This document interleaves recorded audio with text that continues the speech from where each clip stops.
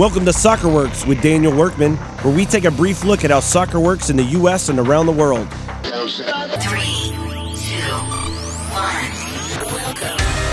1. On episode 16, we look at the winding roads of the American player pathway. If you are a player in Europe, you understand how to get to the top. There is a defined pathway to get there.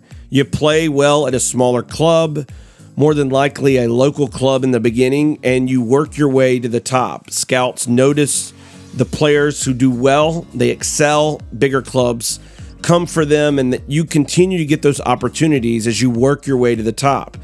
In America, that's simply not the case. In the U.S., geography is the most important factor that determines the opportunity for a player. If you grow up in a Major League Soccer territory, you have access to the top level of the sport. But for 99% of the players in America, you simply don't have that access. So many of those players are stuck playing in middle school or high school.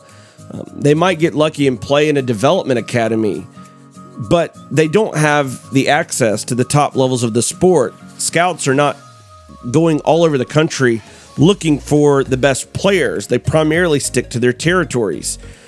So you're essentially locked out of the top levels of the sport. And so one of the things we know about an American player is this: the U.S. player who succeeds does so despite the system, not because of it. Thanks for listening. Thanks so much for sharing the podcast. You can subscribe to the podcast at wrk.mn/soccerworks. Until next time.